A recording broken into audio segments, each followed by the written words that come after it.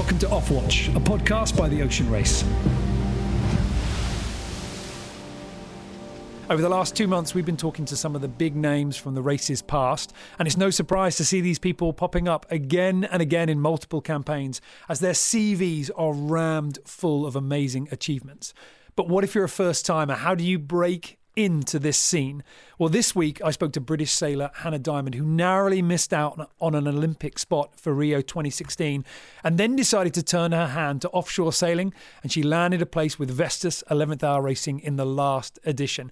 She talked me through some of the highs and lows and some of the lessons that she had to learn very fast on how to survive in the ocean race. Enjoy.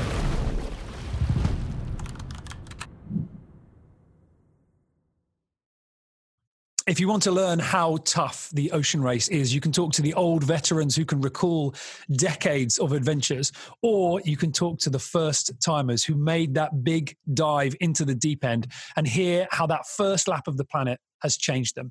Hannah Diamond is a British Olympic hopeful who made the transition into ocean racer during the last edition with Vestas 11th Hour Racing. Now, that was a team that faced more unexpected challenges than most campaigns. Hannah, thank you very much for taking the time to join me. And we're going to jump into the last edition in detail in a minute. But before I do, I remember seeing an interview with you, and I think it was at the start of leg 7. And you were talking about one of the more rewarding aspects of the race is being a part of a team that you can rely on. And that being something that you took some pride in then. Looking back with obviously everything that happened during that last edition, is it that group of people, is that still something that gives you pride? Yeah, definitely. I think something I hadn't really anticipated before the race was how important the teamwork aspect of it would be. And that's definitely kind of my biggest lasting memory of the race, is how through everything that we experienced as a team, we didn't have a choice but to pull together. And if you didn't have the right mix of people on board, then, just getting through the race wouldn't be possible. So even if it was something I hadn't considered to be of top importance before the race, it's definitely something that I remember now as being one of my favourite parts of how we kind of learn each other and how we pulled together as a team. Because I think it's important to point out that, you did come into the ocean race as maybe lacking a little bit of experience, maybe with big boats, but certainly not lacking any experience in terms of being a professional athlete. You've been somebody that had been part of the British sailing team, campaigning, trying to get an Olympic slot. And I mean, I remember, and I think it's important to sort of point out to everybody else, so we know where you've been from. On the run up to 2016 in Rio, you were almost going to go to the games. Yeah, my sailing career has been, someone asked me the other day if I would swap with anyone else, would I take a different path at any point? And I said, absolutely not. I think when you are 10 years old and you dream of going to the Olympics, you don't necessarily see all the bumps in the road that you're going to encounter. And I don't actually think I would have ended up doing the ocean race if I'd been successful in being selected for the Olympics in 2016. So I definitely wouldn't change any of the things that I've done. And I really appreciate all the things that I've learned along the way, but it has been a culmination of, now kind of 15 years. When I was very little, I knew that sailing was what I wanted to do, and I've done very little else really. So I'm really proud of what I've achieved so far. Hopefully there's more to come, but I was inexperienced at the start of the race, but I actually think I learned through the race, and I was really fortunate to have been on a team with some really, really experienced sailors. And I think it's the kind of race where whatever level anyone's at, whether it's an individual or a team at the beginning of the race, you're not going to be good enough if you haven't continued to progress at the end of the race, which I think was really interesting, and definitely something that kind of Olympic sailing had helped me with, just always looking for that next level. And I don't necessarily feel like I'm experienced now, but every day you're sailing, you learn a little bit more, which is quite a cool part of the sport, I think. Well, let's start there then. So let's start on that transition. So you found out you're not going to go to 2016, and like you say, you were close. You were I mean, it was basically between you and one other NACRA 17 pair. It didn't go your way. There we go. At that point, when you realize, okay, this road looks like it's coming to an end, you seem to sort of make a little bit of a turn into, big boat sailing and all the rest of it. What made you think, okay, we're going to try a slightly different path? Well, actually, wasn't the ocean race originally that kind of took me away from dinghy sailing for a bit and into the big boat scene. I found out that we lost the trials, and actually the Olympic trial process was incredible for me as a person. I felt really honoured to have been able to go through a process where everything I'd wanted for ever since I could remember disappeared in front of me, and all I felt was very clear about the mistakes that we'd made and the lessons that we learned. I didn't feel hard done by or anything. I just was like, wow, this really pointed out some holes in our campaign. And that process was really kind of intriguing for me.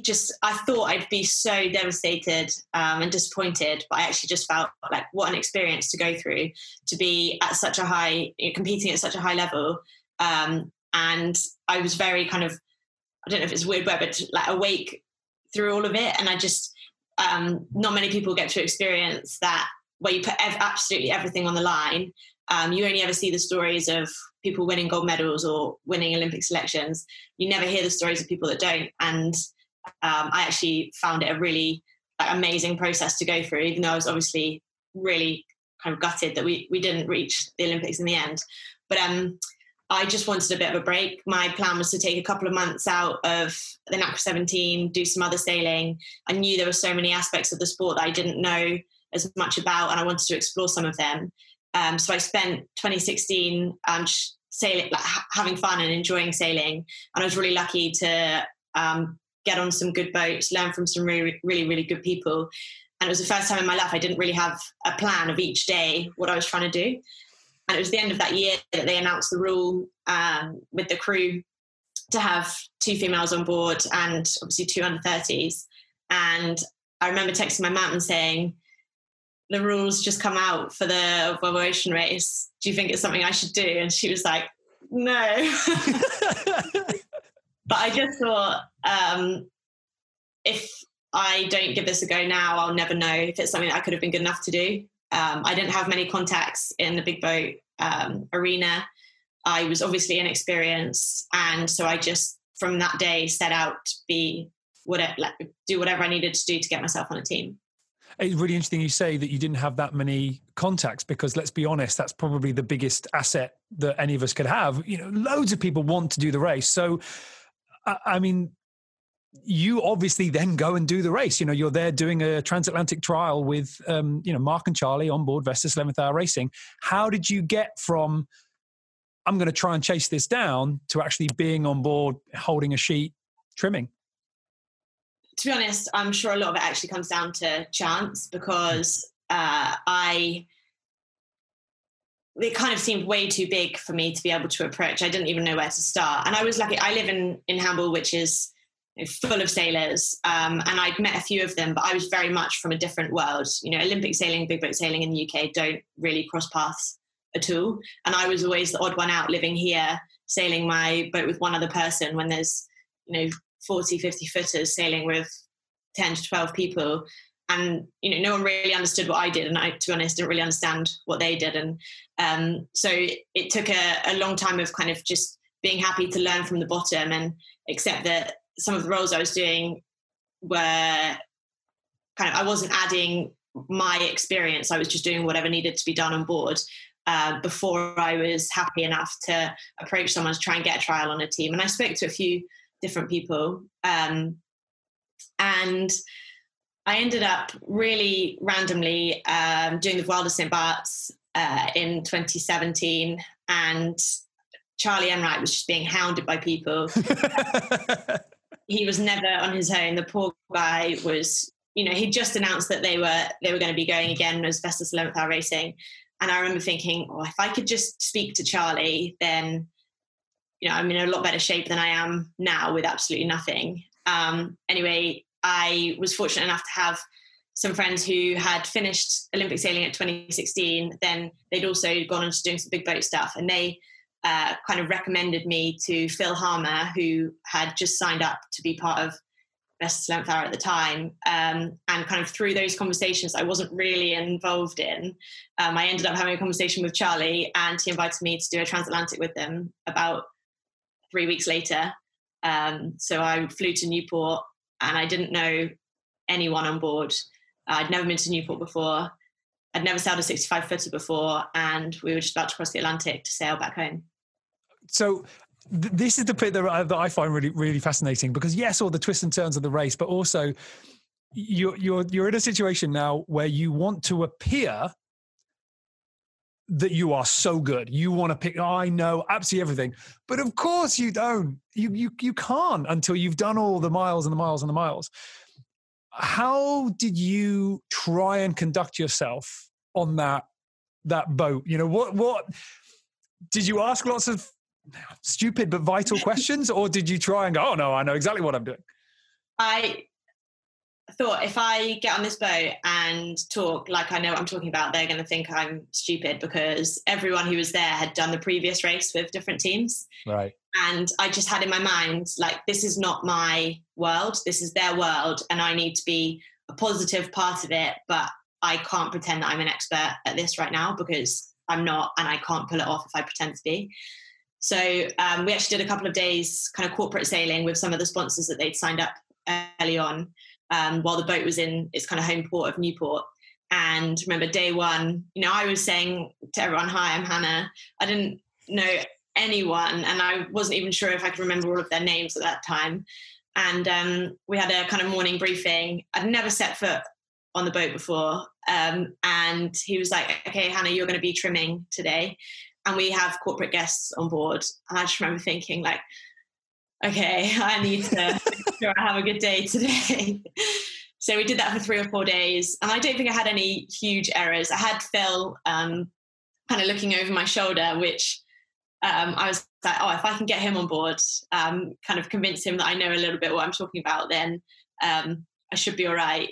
And it was just, I remember just being so nervous, because it's really easy in Olympic sailing to know where you are in terms of form, because you're racing so often and you race the same people all the time. So you've got a results sheet coming out, you know, every other week, especially in the summer, where you've got kind of a judgment from yourself, but also from other people on whether you're any good or not.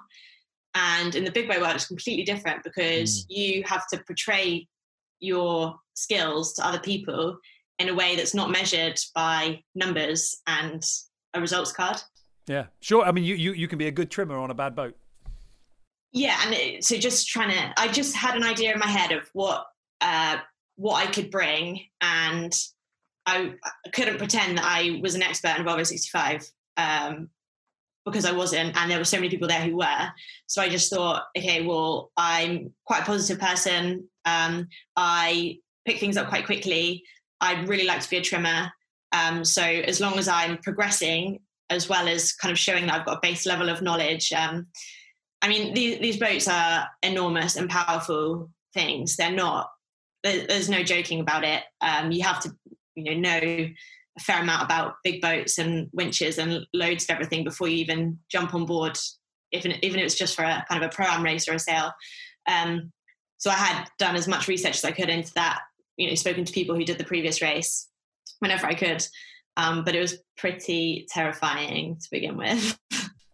What was there any? I'm desperately seeking you to sort of try and validate my own inadequacies in terms of sailing, because whenever I jump on board a boat, I'm always thinking, I don't know what that bit of rope is. Like, I don't know what that button does. I forget the way that this works. And you have to ask those silly questions.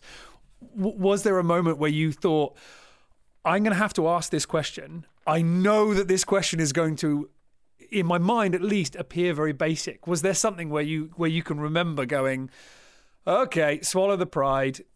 What does this do? How do I do this? Well, I think the good thing for me was that I didn't really have any pride. I think when you, but honestly, it sounds bad the way you say it, but I know what you mean. When you put so much into a campaign like I had in my Olympic sailing, John and I really thought that we were going to be competing at the Olympics in 2016. And you kind of see all of that come crashing down in front of you when you feel like you've been doing a really good job, and you're some of the top sailors in that class in the world. I think that gives you a lot of perspective, and I was kind of confident in my own ability once we got into everything, that I was quite happy to be like, look, I mean, I can't be expected to know how all these gear changes work exactly, like what gear do we jibe in. But I think the hard thing is knowing which are the stupid questions. So there are some things that you should know, and other things that once you know the things that you can't be expected to know until you've been on the boat, then it's a lot easier to kind of be like, look, I actually have no idea what this does or how we do it. And you're not racing at that point, so it's a lot better to ask it then than in the pre-start, something like that. So you get on the boat, you're there, you've obviously impressed the right people, you've obviously sort of earned your place.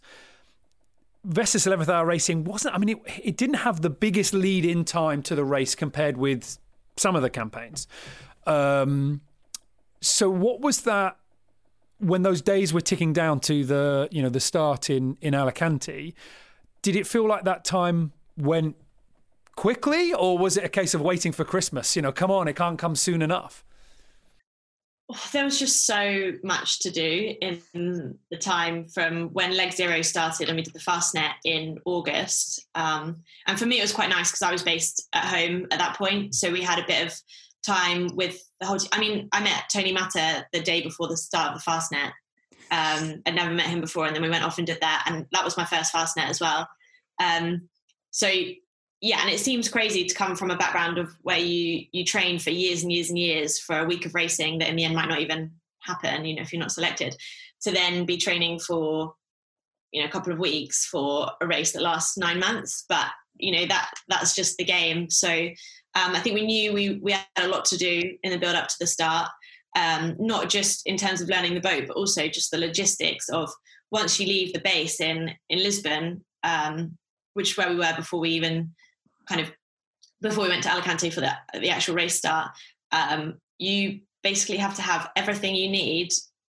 In terms of spares, food, clothes, everything. Once those containers leave, they are on the road for the race. And yeah, of course, it's possible to stock up with things here and there, but everything has to be ready to go so much in advance. Like the lists are just kind of endless. And the logistics behind the race blow my mind. But as sailors, you're just trying to get every minute out of the day that you can to make sure that you're in the best spot for the day one, the race start. Well, let's talk then about the start, because leg one obviously goes pretty well. And I'm curious to know from somebody who was inside the team at that point, Mark and Charlie, they always sort of come across as, and I say this as a compliment, quite casual, very sort of down to earth, very kind of honest. What was the belief in your team before you guys started the race? Where were your aspirations in terms of performance? Well, I think it was interesting because we had a team of incredible experienced sailors, and Leg Zero, I think for some people was kind of a marker of where people were at. But for us, it was just, we just need to tick off all the jobs on the boat. That was very much a build up. And I didn't know that I was doing leg one until the day before we started. So I was planning to be getting on the boat in Cape Town. And then we had an injury with one of the team. And so that meant that on the Friday afternoon, it was kind of pack your bags, you're on. So I hadn't done the import race or any of that. And because we had 3 girls on our team and we were rotating. So I hadn't been on the boat for about a week, 2 weeks before the race start. And then all my expectations of how my time was going to be planned and my involvement with the team the day before the start completely changed. My parents and I were planning to have a nice weekend in Alicante, celebrate the start of the race. And then, I was going to go home for a bit. And meet the team in Lisbon, but that all changed, and it was just kind of the most insane stuff. Like start because I just had to get ready in my head to be getting on the boat. I hadn't been on the boat sailing for 2 weeks at this point. So to prepare myself kind of mentally as well as, you know, get all my kit ready and things like that was quite full on. But the start was an amazing experience. The little import section before we headed off from Alicante was really full on. There's a really good clip of me not wearing a smock, taking the J1 down on the bow and just being absolutely fire hosed. And it was kind of, this is how not to start your first Volvo Ocean race in terms of looking after yourself. But I think Tom Johnson said to me, just we were on the way out through all the spectator boats, he was like, look up, because this will never be the same again. And the number of people that came out to watch the start was just incredible. And the environment that creates is amazing.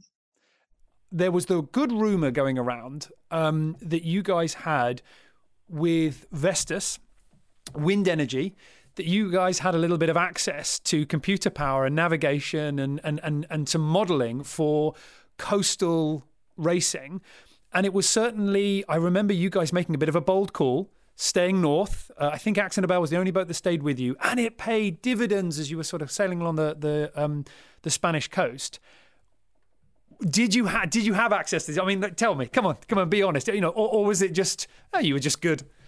We had an amazing kind of onshore navigation team, and yes, we accessed different people when we were at each of the different venues, and we had one of the guys from Vestas definitely helped us out with their modelling, and actually, like, that kind of background information is amazing, but it was definitely, you know, a decision that was made on the boat that I think set us up to win that leg. And watching Sci-Fi work is pretty incredible. He's so calm and collected and patient with his decision making, especially when the risks and the gains and the losses are so big over such big distances. So that, going back to talking about teamwork, how he had information that we'd all discussed in the build up to the leg start, but then obviously there's no contact with those people once you've left the dock. So how he was able to kind of make those decisions based on there's such an element of trust involved in the information that you've been given before the start, and then how that evolves and how you monitor the information that you're getting based on forecasting going forwards. I mean, Sci-Fi is incredible navigator. So it was pretty cool to see. I mean, it was a pretty bold decision in that first leg. And just to see him be kind of so calm and happy that was the right thing to do, just kind of sets the tone with the rest of the boat. You're like, right, well, if we're going to split a little bit here, then trimmers have got to make sure we're going, you know, setting the sails right, and drivers got to make sure they're driving fast, because, you know, this is a decision, a win or lose decision. So that's pretty cool. What a great way to begin that edition of the race with a win. I mean, I remember Mark and Charlie saying after their Alva Medica campaign, you know, we're back, we're going to be a contender. And suddenly everybody's thinking, yeah, absolutely, you know, you are. Was it confirmation for you guys in the team that, you know what, we are as good as we think we are? Or was it, we can do this? I mean, there's definitely never a lack of confidence in the team that we could get a really good result. And the goal was always to win the race from day one. I don't think you should really start the race if that's not your goal. We're not on a cruise around the world in any way. It's a race, so we're there to win it. And I think definitely for the people who had done a lot of races before, it was kind of a confirmation of, yeah, we've got an amazing team here. We can do something really special.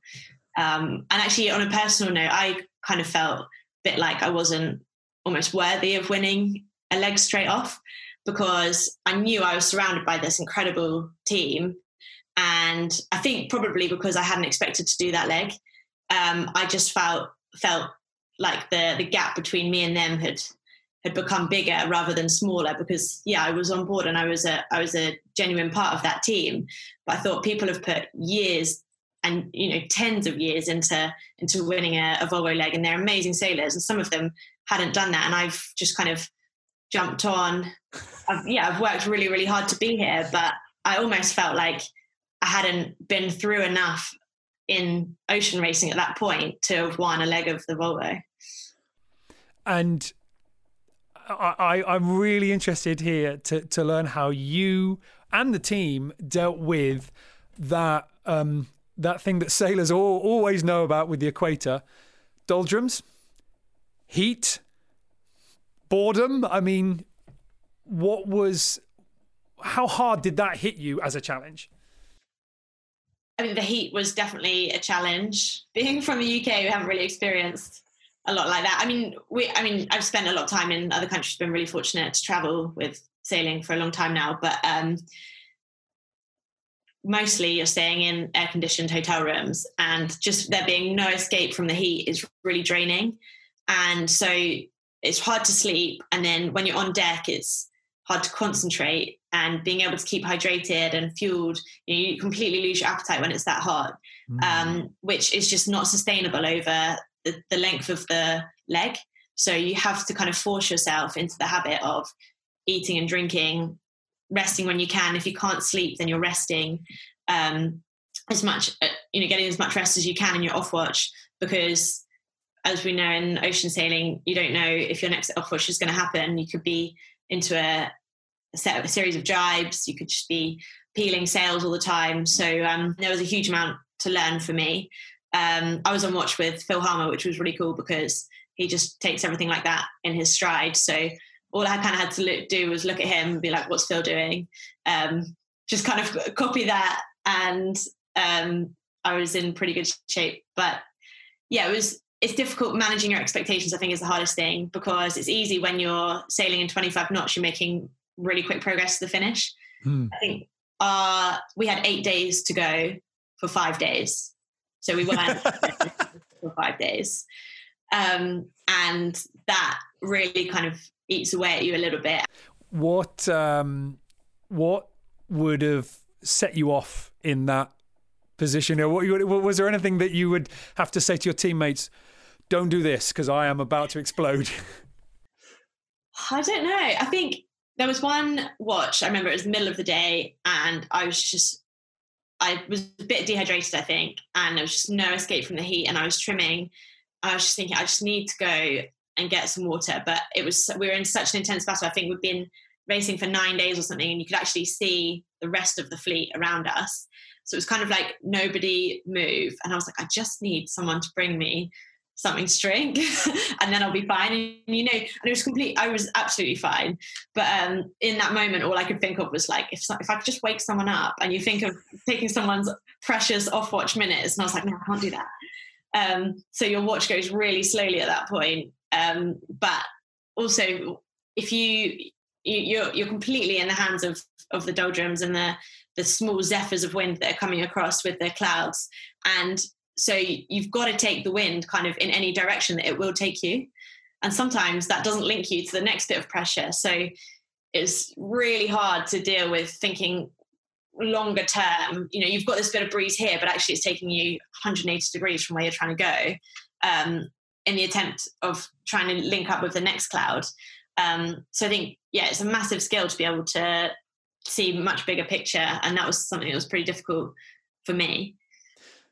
And then I mean, looking back, the other challenge from the doldrums, or shortly afterwards, are you scared of lightning? I'm actually not that scared of lightning. Maybe I should be a bit more scared of lightning. But I've been to so many events in other countries where there's a complete panic about lightning. And I've always kind of thought, I guess maybe from growing up as a kid and sailing, maybe we shouldn't have been sailing in thunderstorms and things like that. But for me, the bit about coming out of the doldrums was just the speed that things changed. Every 10 minutes you could have a different sail up, and just trying to be ahead of the game. When you've got normal, let's call it normal sailing conditions, you can plan ahead. So you know that you're going to be peeling through sails, for example. All of that just completely goes out of the window when you're coming out of the doldrums, because it's very much reacting to what you've got right now, and kind of being prepared for absolutely anything. So that was a bit of a mindset shift that we needed to have on board. And I think in that leg, we dealt with that really, really well and came out of the doldrums pretty well. Let's talk then about that next leg, as you say, leg 7. I mean, this is the iconic leg. You know, this is the one. Rounding of Cape Horn, Southern Ocean, and everything that's going to go along with there. How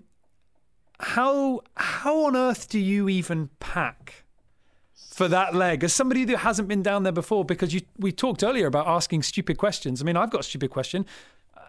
How many socks do you take? I mean, what on earth do you do? So it was quite funny when in the first leg we were coming through Gibraltar and it was 25 knots, and we'd been in Lisbon and Alicante for a couple of months, so really acclimatized to that kind of weather, and suddenly got a lot colder and I was absolutely freezing. And I remember Tony looking at me and saying, if you're cold here, then you're going to be absolutely freezing in the Southern Ocean.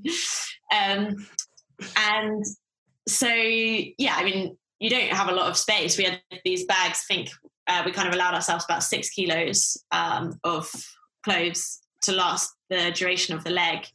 And I was a bit worried about being cold because there's just no escape, and it becomes a really long leg if you're cold for that amount of time. You can't sleep properly. It's just miserable. So I think setting off to a leg like that, you have to be really aware that you have to look after your kit, because if it gets wet, it's not going to dry. There's condensation inside the boat, so it drips on you, icy cold water when you're sleeping. I obviously didn't know any of this at the time because I hadn't been in the Southern Ocean before.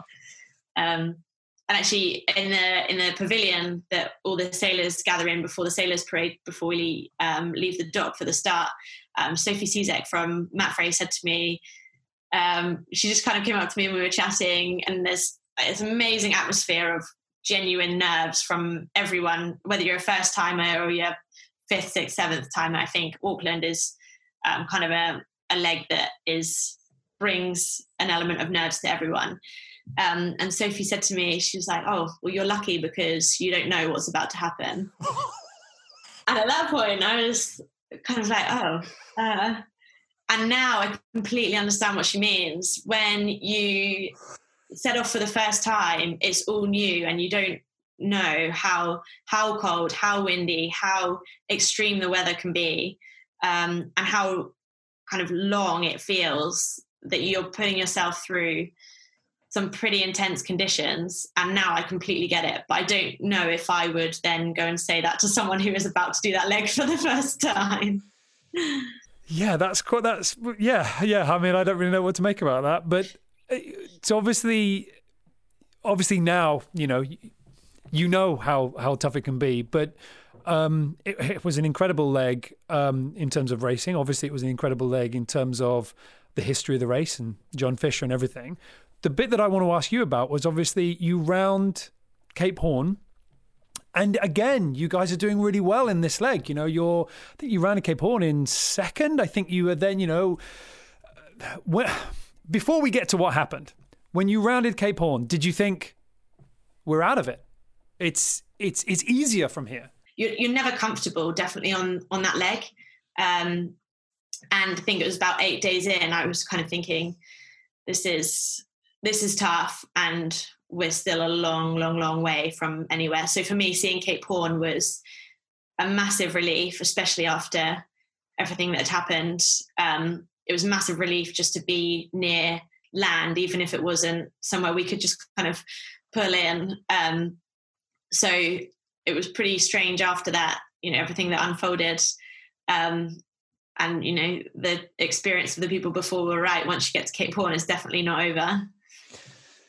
Well, so let's jump to that moment then. You guys are sailing along, like I say, 3rd place, I think, very close 3rd, this is all pretty good.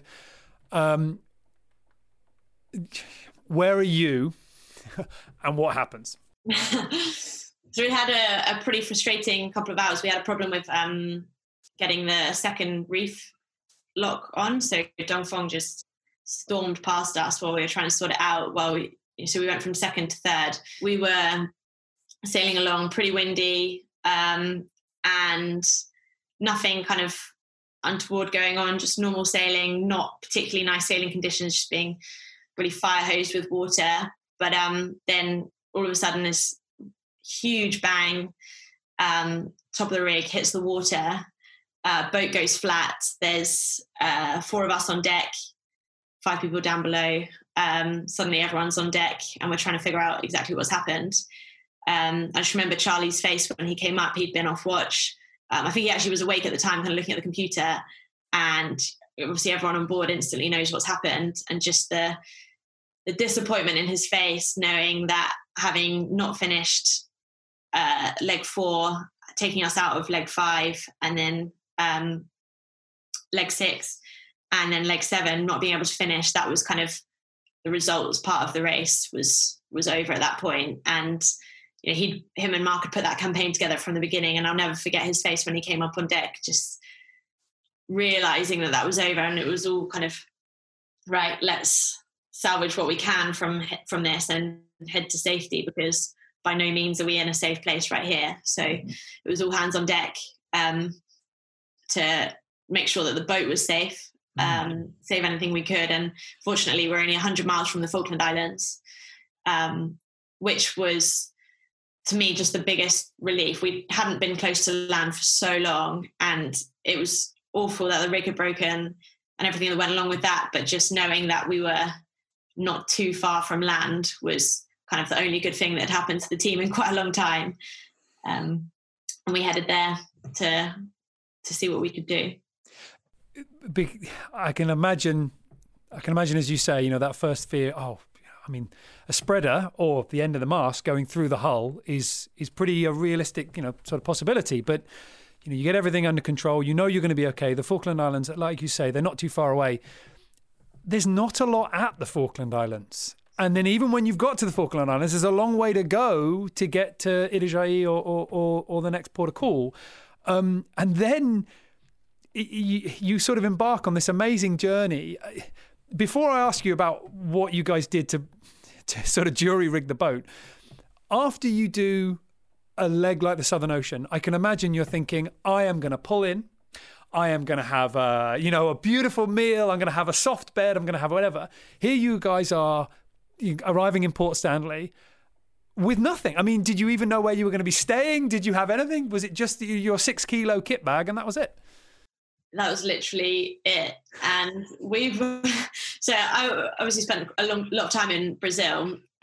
So I was really looking forward to the arriving there, and know they'd put on a great party and a couple of caipirinhas. So that was kind of every day in the Southern Ocean. I was thinking, well, at least it'll be 25 degrees. We can go to a beach, have a caipirinha on the beach, and everything will be great. So that was pretty sad that we weren't going to end up there. But it was pretty surreal, to be honest. So we motored through the night, just trying to keep the boat as together as we could. It's amazing how much stiffness the rig puts into the boat. So we had to be really careful, motoring upwind, making sure that we didn't do any more damage than we already had with losing the rig. And we arrive on a Saturday morning, kind of 7:30 in the morning, I think it was. So like beautiful sunny day, pretty cold and windy. And we're all pretty used to Saturday mornings in any kind of town. You know, coffee, breakfast is available kind of everywhere. Mm-hmm. And this guy who had been arranged by, I think, Rick Tomlinson had helped. He'd spent some time down there and knew some people. So we were met at the dock. There's not a lot of places you can moor a race boat in the Falkland Islands. And we kind of tied it up and went to make a plan. And we thought, well, fresh food, we haven't had that for a while, let's have breakfast. And they kind of said, Saturday, not a thing that happens here. So we went into this tiny little B&B, and they had the heating on, and all of us had kind of blisters on our faces from being out in the cold. And that, for me, the change in temperature, being warm and inside, I'd been wearing the same thermals, I think, probably since day 2, so almost 2 weeks later. And we're all sat in this room just kind of digesting everything that's happened the previous 24 hours. Just kind of not believing that we're really there. I guess on one hand, you're really happy that you're safe, you're on dry land, but you're still, ultimately the race as a team for us is going to be very difficult to get a good result in. Now we're going to have to work even harder to get get a result that we're really proud of in the race. So yeah, I think it's just such a mix of emotions at that point, and a pretty strange place to be, but amazing to have been there. Not somewhere that was on my bucket list of places to go. Very much a left turn, very much a unexpected adventure, and certainly something I think as a team, I'm sure you guys all look back on with a lot of pride, because what you do next is, I think, quite remarkable. You try and leave, you get a mechanical issue with the engine, the boat comes back, and you realise time's ticking away here. We've got to make this journey to Itajaí. We've got to do it. You're converting ballast tanks to fuel tanks, all this sort of stuff. Did you find a random lamppost?